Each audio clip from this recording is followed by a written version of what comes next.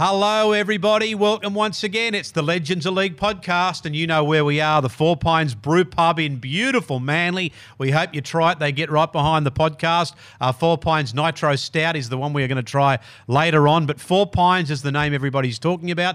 Now, the other thing, why do we do the Legends of League podcast? Well, we're the people behind the Legends of League tournament, which Newcastle's had it, Central Coast have had it. Can't do it this year because of COVID-19. So in the meantime, we're keeping you all up to date with our Legends of League podcast. Today, some massive guests coming up. We're going to go a little bit old school in our chat, a little bit old school with Mark O'Mealy and the great Willie Mason. Coming up on the Legends of League podcast.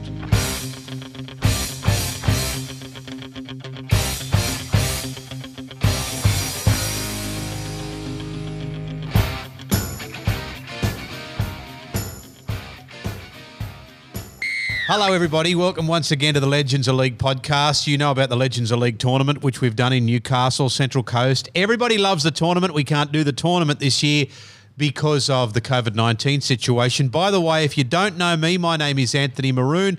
Legends of League podcast. We do it every week here at the Four Pines Brew Pub in beautiful sunny downtown Manly. Four Pines, it's what everybody's drinking at the moment. This is the gear we are talking about. And we're going to send some of this stuff to our guests a little bit later on. By the way, this one's the Nitro Stout, so it'll really get you going. Talking of guests, we've got some big guests today. This bloke played over 300 first-grade games, over 5 NRL clubs and a trip to the UK. He's an Origin great. He's an Aussie great. And he's a colourful rugby league identity. Willie Mason, welcome to you. Thanks for that introduction. Appreciate it. Mate, it's nice to see you. You're worth it. Yeah, thanks. It's good. I mean, you guys are doing some great things here. You had some great players on. I was waiting for my call. I was thinking, Hilly, come on, mate. Remember your boy here. So I'm glad he reached out, and I couldn't wait to do it. Geez, you look well. I do a little. I do a little bit of training, not much. I'm just pretty. And I lay off the piss a fair bit. Yeah, right. Maybe not after this. Well, no, you got to have. Yeah. Mate, after you've had the Nitro Stout. And I walk heaps, and I just try and keep active because I just turned 40, so your body is a little bit banged up because of the footy, and the less you do, the sore you are. So just got to keep a little bit active anyway. Mate, you're actually almost glowing, Willie. You're almost glowing. I moisturise too, you know. Is that right? Okay, you should do that as well. Yeah, well, let's bring him in. Mark O'Mealy, just shy of 300 top-level games, 10 games for New South Wales, 15 for Australia, live in the Holden Commodore. Here is Mark O'Mealy. Hello there, Ogre. How are you guys? I see Mace hasn't changed. I think the glow's more about him being a father. So I think well done, Will. Congratulations growing up. Mate. I'm finally growing up for you, mate, you know. I'll let you blokes get into a bit of banter among yourselves in a minute, but I think of all of this COVID-19 stuff, Ogre, you've probably come out of it with the most interesting job in the world, biosecurity officer for the New Zealand Warriors. Yeah, it's obviously Valani's done a great job to get our game going with Jason King, everyone involved, and to stick to our protocols. The players, the Warriors have made the ultimate sacrifice by coming over to Australia, isolating in Tamworth, as we all are aware, and then based out of Star at the Sea at Terrigal. So they've had some tough times at the moment, as we've all read, but it's been pretty good to be around a team again and have that environment that as we retire we all seem to miss. Yeah, I want to cover off on all the great stories of how you two know each other, and you've obviously got a great friendship. I could hear from the banter before we went on air. Talking about hard times though, the mighty Bulldogs. Now the Bulldogs are a club my whole life, boys, that have been so successful. Since 1979, they have played in 12 grand finals. Now, they haven't won them all, but that's such a record, isn't it? When you look at teams that go 60 years without a grand final or 20 years without a grand final. Here's a team that's played in over 40 seasons, 12 grand finals. They were such a powerhouse club for so long, the Dogs, and now they're in a real rebuilding phase. You're both grand final greats from the club. I'm going to throw it over to you. What do you want to say about the Dogs, Willie? Let you start. Where's it all going wrong? I'm not sure. I think probably with recruiting, and they're still bouncing back from what happened with Des and salary cap restrictions and all. There's a lot of drama going on in that club. I'm not going to be one of those ex-players that bag the club or anything like that, but they're going through a bit of a tough time. And they just don't have the cattle out there that can win games against the Roosters. Like I was just saying it before, like watching that game the other week, it was like a New South Wales team going against an under-20s team. Like it was like men versus boys. It was like I just didn't understand it. I was like, are they training properly? Do they have the right people? And I was just thinking they don't have the right cattle. I was thinking with the Roosters, you'd have to have all those Roosters team, that whole Roosters squad, pretty much play one of their worst games of the year and have all the Bulldogs play out of their skin to actually compete. I think the Roosters probably still might have beat them. It's that much of a difference. So obviously they've got to recruit better. They need some decent people, players there. There's nothing there that can scare any team. Having said that, though, Mark, it's not often they turn it up. It's not often they give up. They'll put in. We saw the most recent game against the Sharkies, where mate they were in it right up to the final whistle, and even when the score started to sort of drop away a bit, they fought their way back. So the fight's in them. The spirit of the great club's still in them. Yeah, and the good thing about it, as Willie said, they are very young. It is, boys versus men, but these guys are going to come out of it stronger in the long run. A bit more recruiting around, as Willie said. I think we're all on the same page. We all love the club. I think they'll be all right. Usually tough times don't last. The tough clubs do. And I think they'll be fine, the Bulldogs.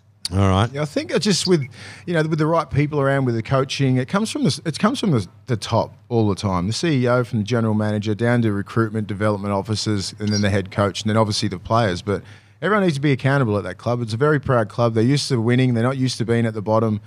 And the rebuilding, so to speak, that club's never rebuilding. It's always in the top 8. It's always fighting for that, and that'll be embedded in that club. And you can see that there's a lot of fight in that. In the boys, but like when they come up against that Roosters team, I could just simply see it was like boys versus men. Willie, the other thing is too, mate, is they seem to be more focused on attack, where the game's so important now with defence. Probably at this stage, as you said, with the body shapes, types, the age difference, the more technical side of that aspect, they can start learning and getting prepared with the new rule with the one ref. They'll only get better. Yeah. But I could see that defensive side that they've probably worked more on their attack at this point, where I'm sure a bit more work on their D could close the gap on the scores. Yeah, I think a lot of clubs are really struggling to adapt to the new rules. I think the Roosters and a Parramatta, obviously, at the top, it's like a fish to water. They pile through the middle of the field. They play some good football. Nothing's really that structured unless they get in the red zone. Coming out of the yardages, they just pile through the middle with numbers and running hard and playing that old school sort of football.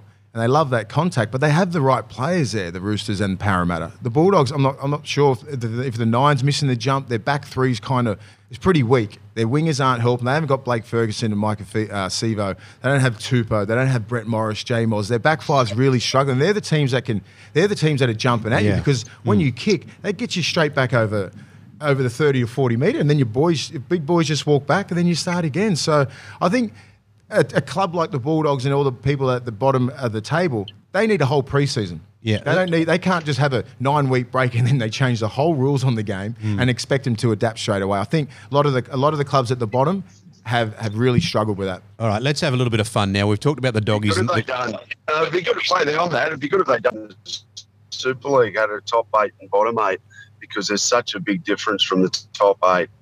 Yeah, to the bottom 8. There really is now, as Willie said.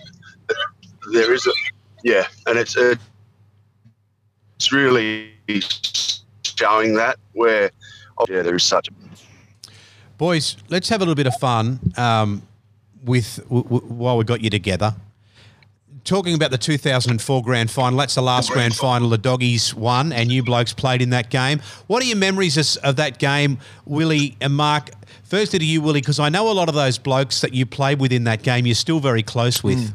Yeah, it was. What I do remember was being very nervous all day. It was such a beautiful day, and then it started fucking raining at the start.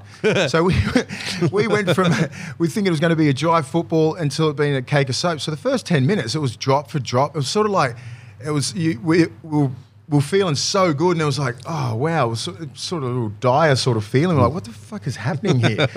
Freddie was throwing forward passes, and they were dropping balls, and then we were dropping balls. So until it dried up, and then it got serious pretty much from, I reckon, 15 minutes in all the way down to the last bell. So it was nervous, but it was fun as hell. Mark?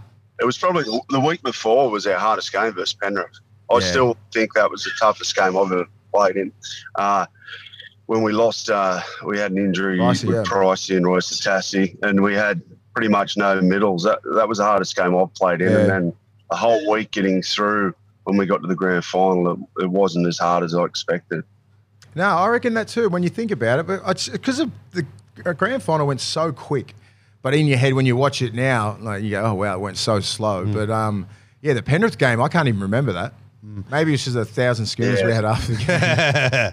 That's an interesting thing, Mark. Carded you the whole game. Mate, that's an interesting thing you say that the grand final of 2004 was easier than you thought it would be. That's a big call to make about a grand final. Penrith were huge, man. They had guys like massive statements, Yeah, even Joel Clinton had a good year. I know that. They were that hard. I remember I was about to break and Corey Hughes kept pushing me, and then we went through the left-hand edge, Matt Utah. Rennie scored a great try, which I still win. But I was ready to put the flag up. The only time in my life where I actually was that stuffed. Where the grand final, we had the compliments to come in of Thurston, and we had a whole week to prepare with what squad we had. Where in that game versus Penrith, we pretty much were shell shocked because we lost our starting pack pretty much at the start of the game. Yeah, I agree. I've never really thought it like that but I remember it was a brutal game because they had Pulatua, Nullival, Waterhouse, Clinton, and Martin Lang and Luke Prittis as their starting pack. They were fucking animals, man. They were beasts. Did you guys have any? You're both colourful characters of the game. Did you have any sort of pre-game ritual, Willie, that you used to do before you ran out there? You're talking to the ritual king over there. Willie used to look in the mirror all the time. Oh, fuck off, Ogre. Mate, Ogre is an intense human. What would he do? What would Ogre do? So Ogre, just say when he first got to the club, he was very intense. Different character. Just different. These other guys like Dennis Scott, we had Jamie Feeney and these guys. And Ogre just didn't have... I don't think he had any respect for him, to be honest. He just he's just soft. And we had a year in 2001 where we had a decent sort of team. We had a bit of a run, and we bought Ogre. Ogre's only 21 years old at this time. We used to play for New South Wales, and he was pretty much the best young prop in the game. And then he comes over, and he's a bit brash and everything like that. And we didn't even know he had 2 kids. He's married to Sandy with great people, but they just didn't know how to take him. He's sitting there, Ogre used to smoke a little bit and he put darts out on people when we're on the pitch. They didn't know. They're like, who is this nut job? He shaved head and he goes, you guys are fucking soft. You're soft, this and that. And to guys like Dennis Scott and Feeney and all these guys that were 5 years older than Ogre. He's like, I don't give a shit. You guys are soft. He pretty much set the tone for that whole era that we were there. His toughness and just the way that he approached games.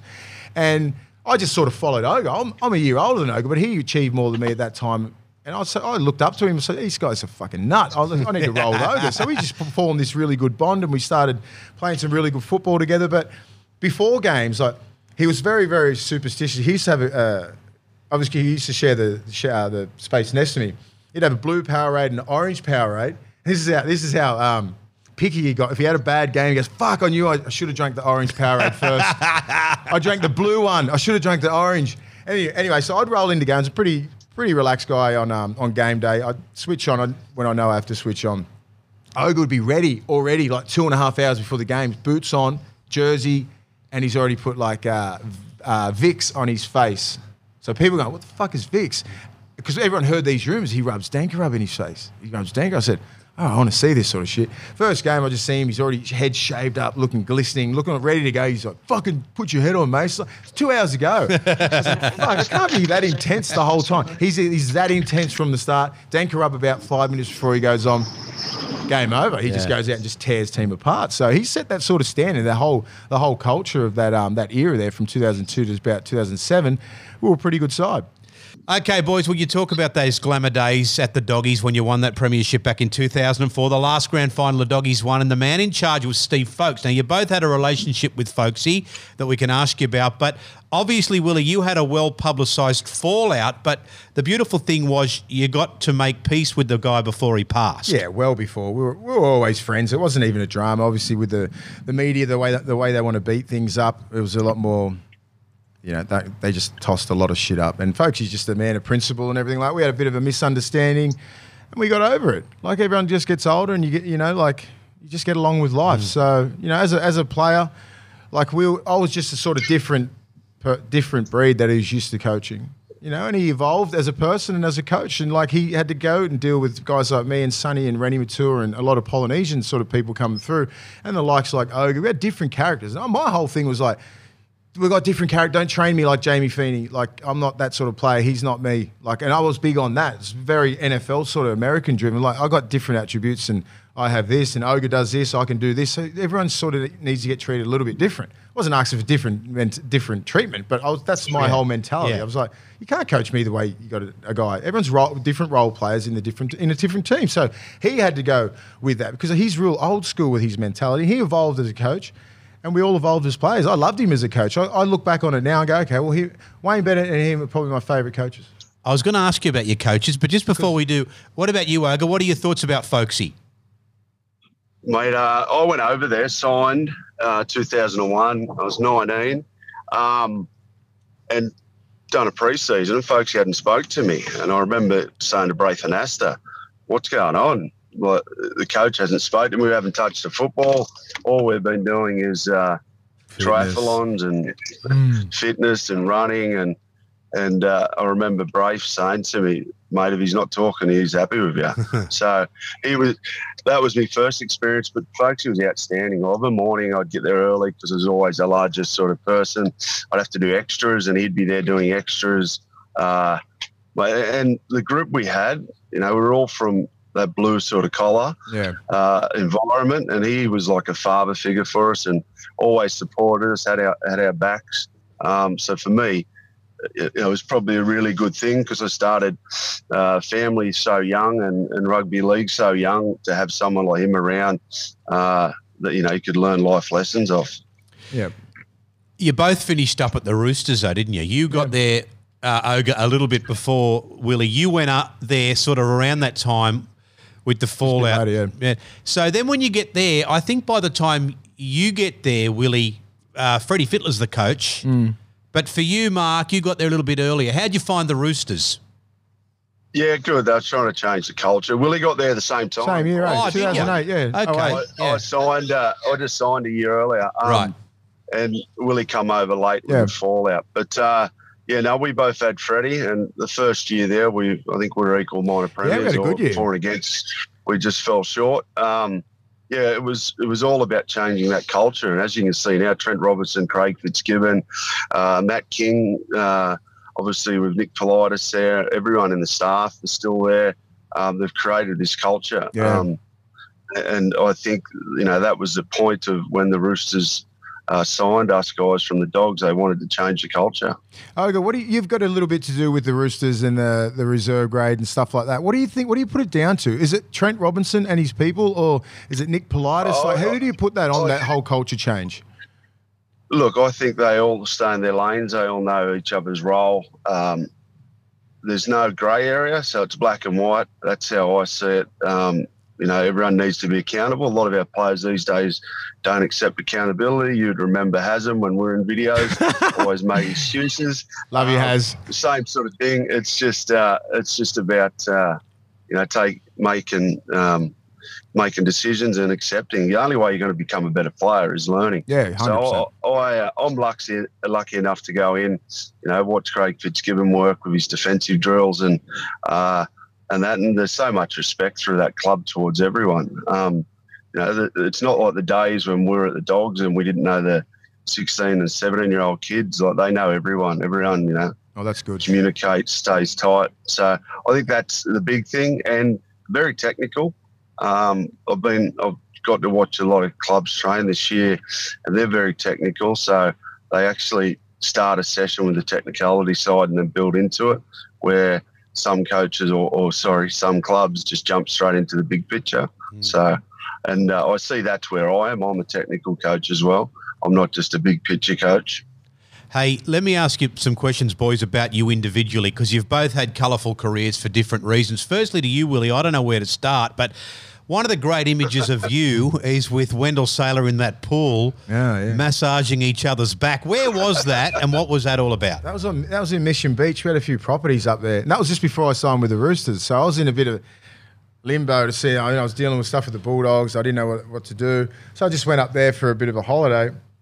And we had some units and stuff up there. Wendell had units. Yeah, Wendell had them as well. So we just went up there. And it was hot as fuck. It was like 48 degrees.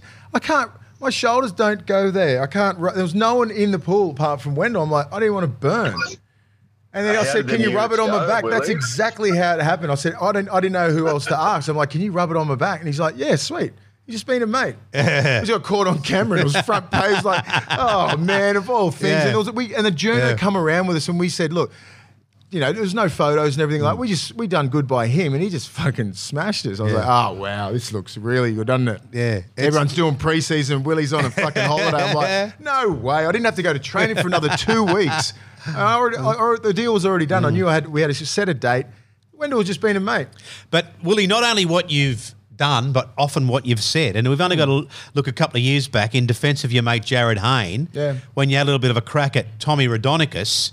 And the old school of rugby league didn't like that you would take umbrage with someone like Tommy Raudonikis over the Jared Hayne NFL thing. I just don't understand why he has every right to say anything he wants and I can't. We've got to put up with his shit. You can put up with mine. Right. That's the way I look at it. It's not a big deal to me. And people just make a big deal because of Tommy Raudonikis. He's been doing shit and saying dumb shit for like 20 years. So yeah.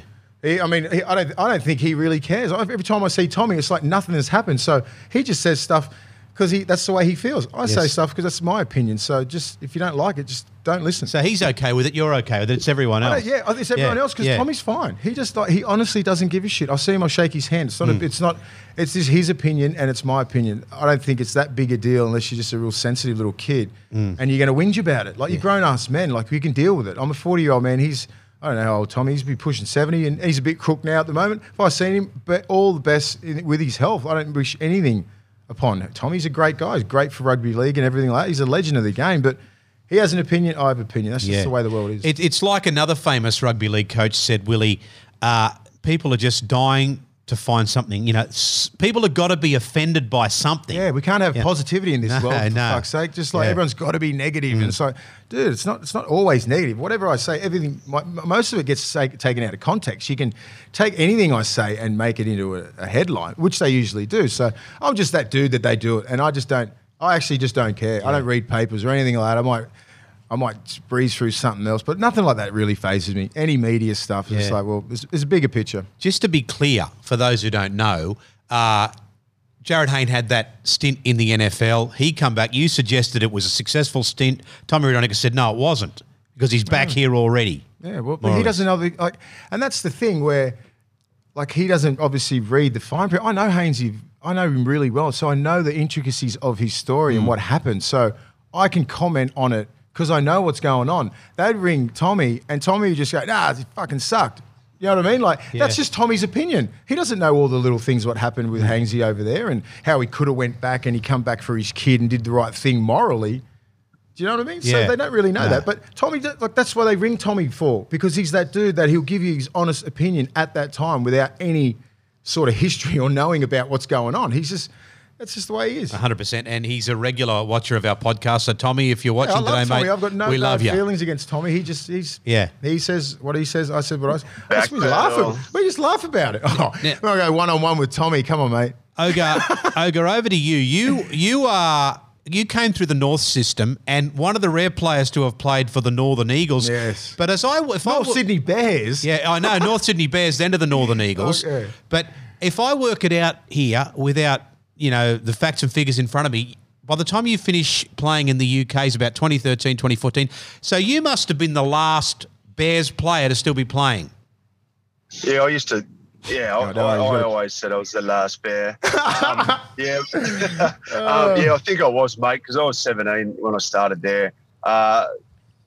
Chris Heinington was at North, but he was only in Harold Matts, so he never played grade, who continued on. So Matt Orford was there as well, but he retired, a lot younger than I did.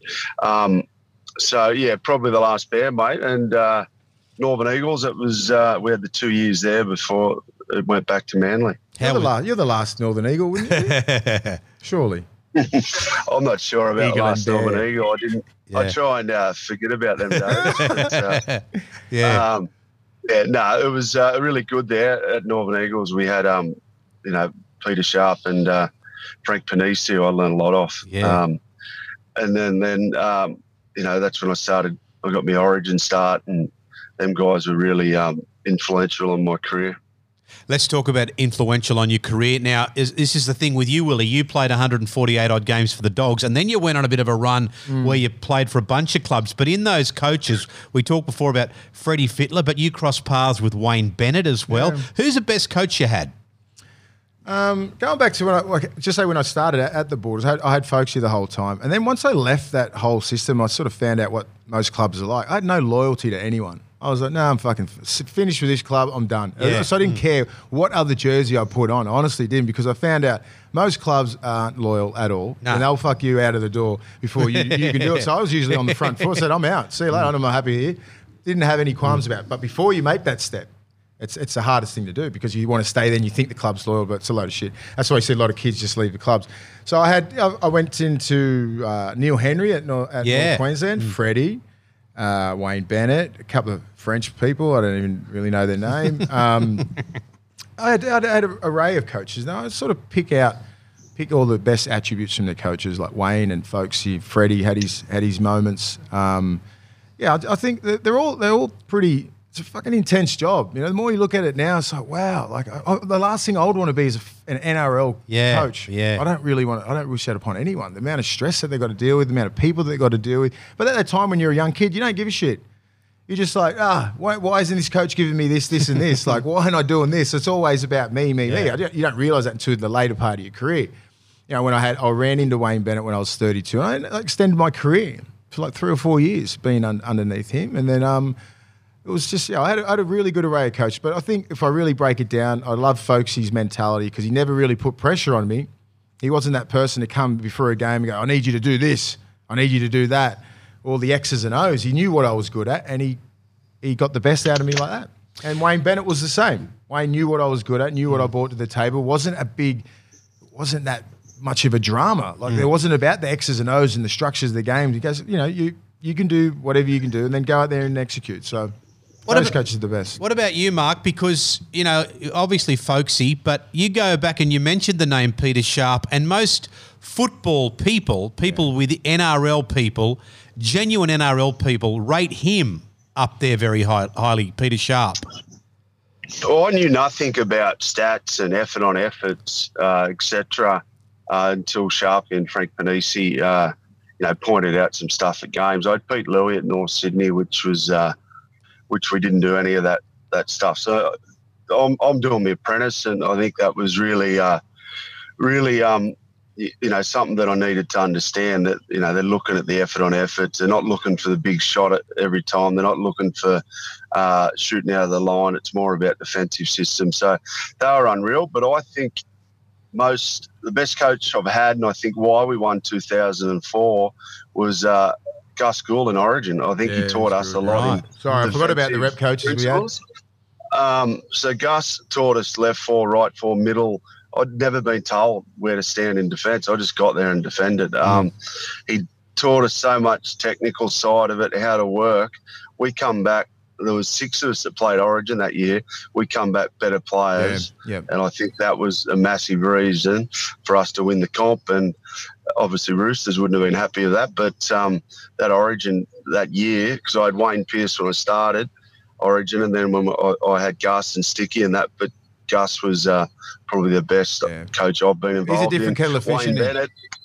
Yeah, Wayne Bennett's the best man manager, and Freddie's obviously, thinks outside of the box. He looks at different things and different ways to inspire and get players to perform. That's why I think the modern day coach like a Trent Robinson if I was a coach, I would, and I've been coached by the best of them, I would take Folkesy's attitude. I'd take a little bit from Wayne.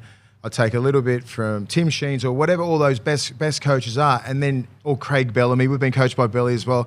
And then obviously you got to look at yourself and what sort of person you are, and then you be that coach. You can't just cut and paste and just go, I'm going to take exactly what Craig Bellamy does. No, Craig Bellamy's Craig Bellamy for a reason. So I think Phil Gould, you got to take a little bit out of Gus. He's the best X's and O's and brain behind rugby league. I mean, he's a genius. I read an article the other day, Willie.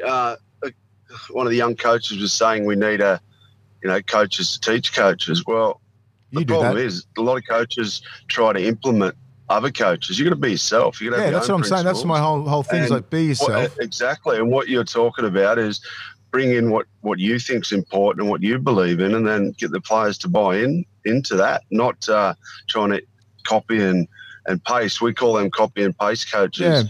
Yeah. And you can see them because they're cut from the Bellamy cloth, they're cut from the Wayne Bennett cloth, they're cut from Gus Gould, Gus and even Brian Smith. We can see that. And the type of football that they are playing. But the guys like Trent Robinson, I think he's looked in the mirror and gone, okay, well, this is what I bring to the table, first of all. And then he can you can grab bits from all the great coaches and all the great philosophers and everything around the world and then be yourself. And I think that's what Trent Robinson is. And I think that's what Craig Bellamy is. He's put a team around himself too that's complements him. So, like I said, Matt King, Craig Fitzgibbon, Nathan Kalis, Jason Taylor, very good, experienced coaches and players there that complement Robbo there at the Roosters. That's probably why they are so successful. Yeah, boys. What about yourselves now? Ogre, you're still at your playing weight. When we crossed you in the car there, you were eating a family-sized banana bread, about to go for your daily run. Are you still at your playing weight? No, mate, I'm about 12 kilos over. I started at 117 unlimited interchange, and I ended up playing my best at 106, and I'm about 120 now. So, yeah, not at my playing weight. I run, do a lot of walking, like Willie said. You've got to get them endorphins going to make yourself feel like you've accomplished something. As an ex-football player, you're striving all the time to feel like you've completed something. So all the time I'm every day trying to do some sort of challenge in my head to try and make myself feel that the feeling I had when I played. Mate, Big Oaks, you're obviously doing the biosecurity for the Warriors. Obviously, the Steve Kearney sacking, how's it feeling down there, like with the boys? I know it's an emotional time. You've been right at the forefront there. Can you give us a bit of an insight? Look, I weren't there when the sacking happened. It come out of the blue. The boys, done the haka for him, and they were all very emotionally upset, which is the biggest respect you can give for a coach. But, mate, I'm like a fly on the wall. I'm just making sure every protocol's ticked and that. To me, it come out of the blue. No one could see it coming. Normally, you have an inkling of a coach going, like people are talking about, Greeny may be going at the moment, Seabolt. You also got Cronulla, talking about their head coach going, Johnny Morris, where nothing was even spoken about with Steve Kearney. And he's a true gentleman. He reminds me a lot of Folksy, his mentality. So, it's a bit of a shame, a bit upsetting for them boys, but he didn't lose the playing group. What I'd seen, he had the playing group. It was just obviously other issues within the organisation, which I'm not privileged to know. Okay, well he'll no doubt bounce back somewhere, boys. Let's have a look at what we ask all our guests to do on the Legends of League podcast is to come up with their best 17 players of the last 40 years. Now, you guys, what I've done here is I've just gone through the ones that I find really stand out for me for one way or the other. Firstly, you, Willie, you got Lockie, a fullback. You got Inglis and Gaz in the centres, Hayne, Folau in the wings, Fittler, Johns in the halves. No real surprise around the halves there. Taumalolo, Tallis, Sonny Bill, Burgess and Sivanasiva up front. Ogre, you've got a similar team, but I want to come to your individual choices shortly. But you've both gone for Danny Badiris at hooker. You've both given Cameron Smith the most represented player, the most capped player in rugby league. You've given him the wide berth, and you've gone from a boy from Taree. Yeah. Bedsy took the game too. Yeah, that's why he didn't play as long. Bedsy, that Origin game we played with him when he hit Webke inside the 10, things like that. Where Cameron Smith, you run at him, he absorbs, he catches. There's no impact. There's no drive. might be, very intelligent player, where Bedsy was intelligent, knowledgeable, and took the game to you. You can see a young player now at the moment in Victor Radley who takes the game to the opposition. So I think that's why I went with Bedsy. I played with Cameron Smith as well in the Australian tour. I just think that's more my reason, that I enjoy players that want to confront the battle and not absorb it. Yeah, I agree with Oga. I think Bedsy, he has the football IQ same as Cameron Smith. But he really goes. He just goes hard. He just went harder, and the way that he went out in 2013, I played next to him when Hargraves hit him. Like, there's no way that he should have went for that tackle on a bloke like that. Hargraves was in his prime then. Bedsy tried to put a massive hit on him, try and lift his team, and. They just bring different things anyway. Yeah. Like, I'm not saying this is not a blight on Cameron Smith's career. I don't think he really gives a shit. But I think Bedsy's he's a different player. He's tough as hell. His skills are unbelievable. And I think Oga and myself probably a little bit lenient towards Bedsy because we played Origin with him. Yeah. And a lot of Queenslanders who played football with Cameron Smith will pick Cameron Smith. Fair enough. Cameron Smith's going to go down as one of the greatest players.